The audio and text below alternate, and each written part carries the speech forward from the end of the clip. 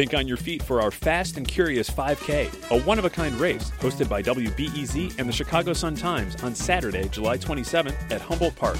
More info and early bird registration at wbez.org/events. I'm Sasha Ann Simons, and this is Reset. The state of Illinois has 102 counties. Right now, all of them see high transmission of COVID-19. Meanwhile, in Chicago, there is a very concerning uptick in cases. This as the Omicron variant was discovered here almost a week ago. So what might this surge look like? And just how much can vaccines and boosters help? As this pandemic keeps evolving, we are so lucky to have the guidance from friend of the show and infectious disease specialist, Dr. Mia Taormina from Duly Health and Care. And when a new COVID variant hits, we always worry about how aggressive it is compared to previous variants. And we have to zoom out beyond our borders to get the big picture. Well, we have to look over to our neighbors in the UK and in Europe and look at the trends they're seeing. There's really a rapid doubling time. So going from 2% positivity to 4% to 8%, and that doubling factor that we're seeing over in the UK with almost 40% of cases now being Omicron in that location can certainly beget having that be the dominant variant by the end of the week there. It's already the dominant variant in South Africa. And once it starts taking hold here, we should see a similar, trend within a matter of weeks of it becoming a dominant variant that can outpace our Delta cases. And I want to be clear about some of these medical terms that we use here. When we talk about Omicron being more transmissible, what exactly does that mean? So at this point, we are seeing something that is at least twice as transmissible as Delta, and Delta was at least twice as transmissible as previous circulating variants like Alpha, and certainly more so than the original strains out of Wuhan. So the transmissibility is the number of individuals each positive individual is likely to infect. And when we see, someone able to infect 7, 8, 9, 10 individuals for every positive, we can see how rapidly this can spread in a room of not fully vaccinated folks or individuals that received doses of vaccine, but more than 6 months ago. We're sort of sitting ducks here. And we now are seeing statistically that almost 80% of the Omicron cases in the United States are in vaccinated folks, and not necessarily boosted, but in those who have received doses of vaccine. So this is very, very contagious. Well, let's talk about boosters. Pfizer claimed last week that its booster provides strong protection against Omicron. How can the company prove that? Well, they basically take samples of blood from people who have recovered from Omicron or been infected with the Omicron variant, and they sort of test those samples against the vaccine. And we know that using, blood products that are infected with the Omicron virus, we're seeing about a 40-fold decrease in the neutralizing antibody effects of these vaccines. But once the booster is given, we're seeing so much more increase in the neutralizing antibodies that we are going to have much more protection with a booster dose on board. That's why Pfizer was very careful to say that their booster is protective against Omicron for the most part. And again, we are looking at the prevention of severe COVID illness, hospitalization, and deaths. There absolutely will be breakthrough cases. People are going to get sick with Omicron, hopefully only mildly so if they're fully vaccinated and boosted. Does this tell us anything or suggest anything about the effectiveness of Moderna or Johnson & Johnson? I'm not sure about Johnson & Johnson because we're going to have to wait on their data and looking at that type of vaccine and comparing it potentially to other vaccines in other countries because it's an entirely different mechanism. I would anticipate Moderna will be quite similar because of the messenger RNA mechanism and the fact that Moderna vaccines have more messenger RNA in them, both in the standard dose and in the booster dose. So because of that, we are, looking at a generation of a little bit more antibody. So there should be that heightened immune response as well with the efficacy of that vaccine. We know the person who contracted Omicron here in Chicago, they allegedly already received their booster. So generally speaking, doctor, how confident can folks feel that they're protected by a booster shot? They should feel very confident in the fact that these boosters will prevent, what we're seeing here in the hospitals in individuals who are not vaccinated. So the vast majority of cases in the hospital requiring the most significant support still continue to be unvaccinated individuals, folks who have not received even a single dose of vaccine.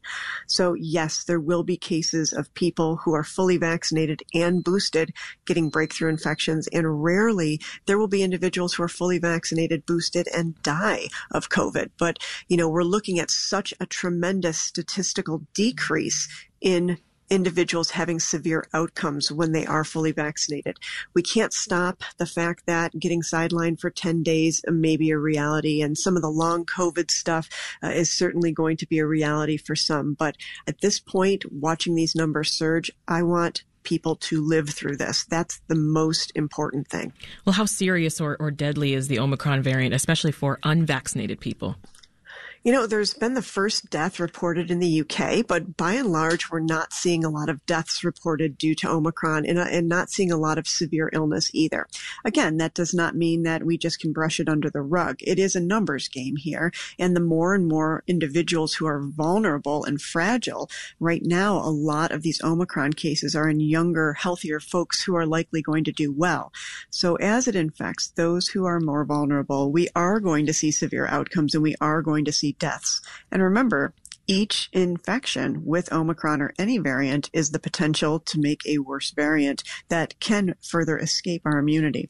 As I mentioned, part of the spike in COVID cases that we're seeing across the state, CPS is also seeing its highest number of new daily cases in students.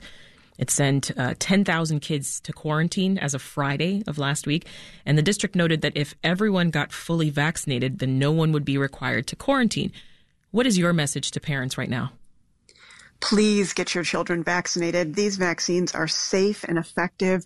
One of the primary concerns from a lot of parents was the potential for cardiac side effects in children, and we've got over 5 million doses without a single confirmed case of myocarditis in young kids.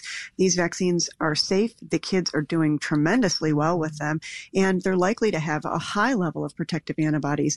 The suburban school districts, too, are absolutely seeing upticks in cases and seeing things that have to be shut down, sporting events and activities that kids really look forward to at this time of the year.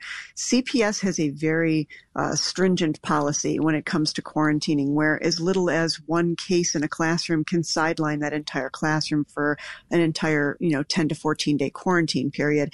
These kids need to be in school, and the ticket to being in school and staying in school is getting vaccinated, masking indoors, and trying to stay as safe as we possibly can.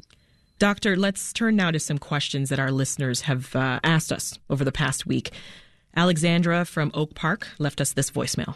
I have a 4-year-old and have noticed that there's been pretty much no conversation that I've heard continuing about when the under 5-year-olds will get their vaccine. I'd love to hear more about updates on that. Do you have any details, Dr. Pteria?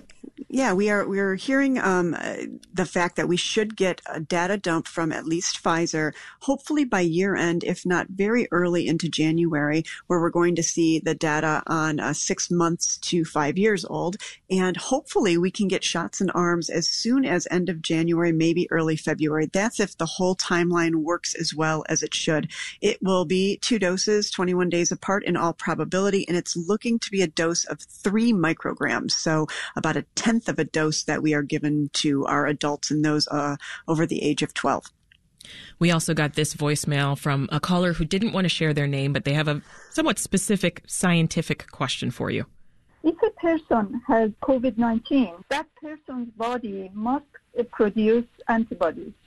So why is it in that case that person has to be vaccinated? Yeah, can you clarify this one for us, Doctor? Because I hear this one a lot. If a person gets antibodies from having caught COVID, why do they need to get the shot? That's a great question. Naturally occurring antibodies, they fall off over time as well. We know that when you have antibodies that are formed to a natural infection, you do have some protection. And in all probability, those antibodies are going to be detectable for a very long period of time. There are individuals from the original SARS more than 2 decades ago that still have detectable antibodies. Really? The antibodies form to the actual virus, the nucleocapsid.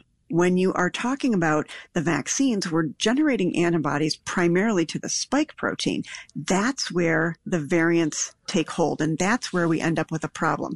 So vaccines are going to be tailored more specifically to tackle the variants that are circulating, especially people who were infected naturally pre-Delta. We are talking about developing antibodies to a virus that was circulating before all the mutations seen on Delta and now all the mutations seen on Omicron. It is unlikely that someone infected prior to July is going to have much reliable continued protection with only their natural immunity.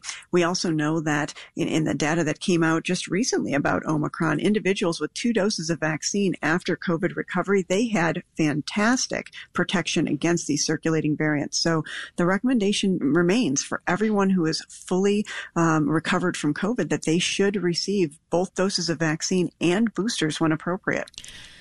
MJ from Beverly emailed us with a question about staying safe as a vaccinated pregnant woman. She asks which scenario puts her more at risk. It was spending time with her also vaccinated husband who works in a high transmission environment, or gathering for the holidays with 2 unvaccinated family members. You're always going to be safer gathering with people who are fully vaccinated. We know that fully vaccinated people can get sick and they can spread it, especially to close household contacts. But in all contexts, that husband is likely, if he does get an infection because of the nature of the high transmission and work environment, will likely have mild symptoms, will be symptomatic, and will be contagious for a shorter period of time than someone who's unvaccinated. Hanging with unvaccinated individuals when you're pregnant and you're at greater risk, those folks could be at risk of having a tremendously high amount of virus the day or 2 before they even show symptoms. And the transmissibility is going to be much higher to you at that point.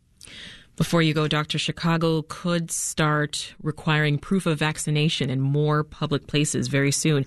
How might that affect transmission, especially with Omicron on the rise? We've done really well in examples set up of things like at Lollapalooza, where we have vaccine or testing requirements as an additional layer of mitigation. We continue to have the safest possible environments established when we have multiple layers of mitigation in place. So to the extent where someone has to prove their vaccine status, which at present remains 2 doses of messenger RNA or a single Johnson & Johnson dose to be fully vaccinated, that's going to give less instances of potential transmissibility. It's not 100%, but I'm in favor of it. That was Dr. Mia Taormina, infectious disease specialist with Duly Health and Care. Thank you once again, Dr. Taormina. Have a good week. Thank you. Yep. Well, that's it for today's Reset. COVID is here for the duration, and you can count on us to aggressively follow this story. So be sure to keep up to date by subscribing to this podcast.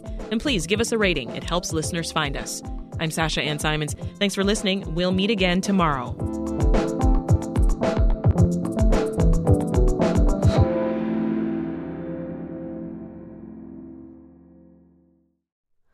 Hi, it's Terry Gross, the host of Fresh Air. We bring you in-depth, long-form interviews with actors, directors, musicians, authors, journalists, and more. Listen to our Peabody Award-winning Fresh Air podcast from WHYY and NPR.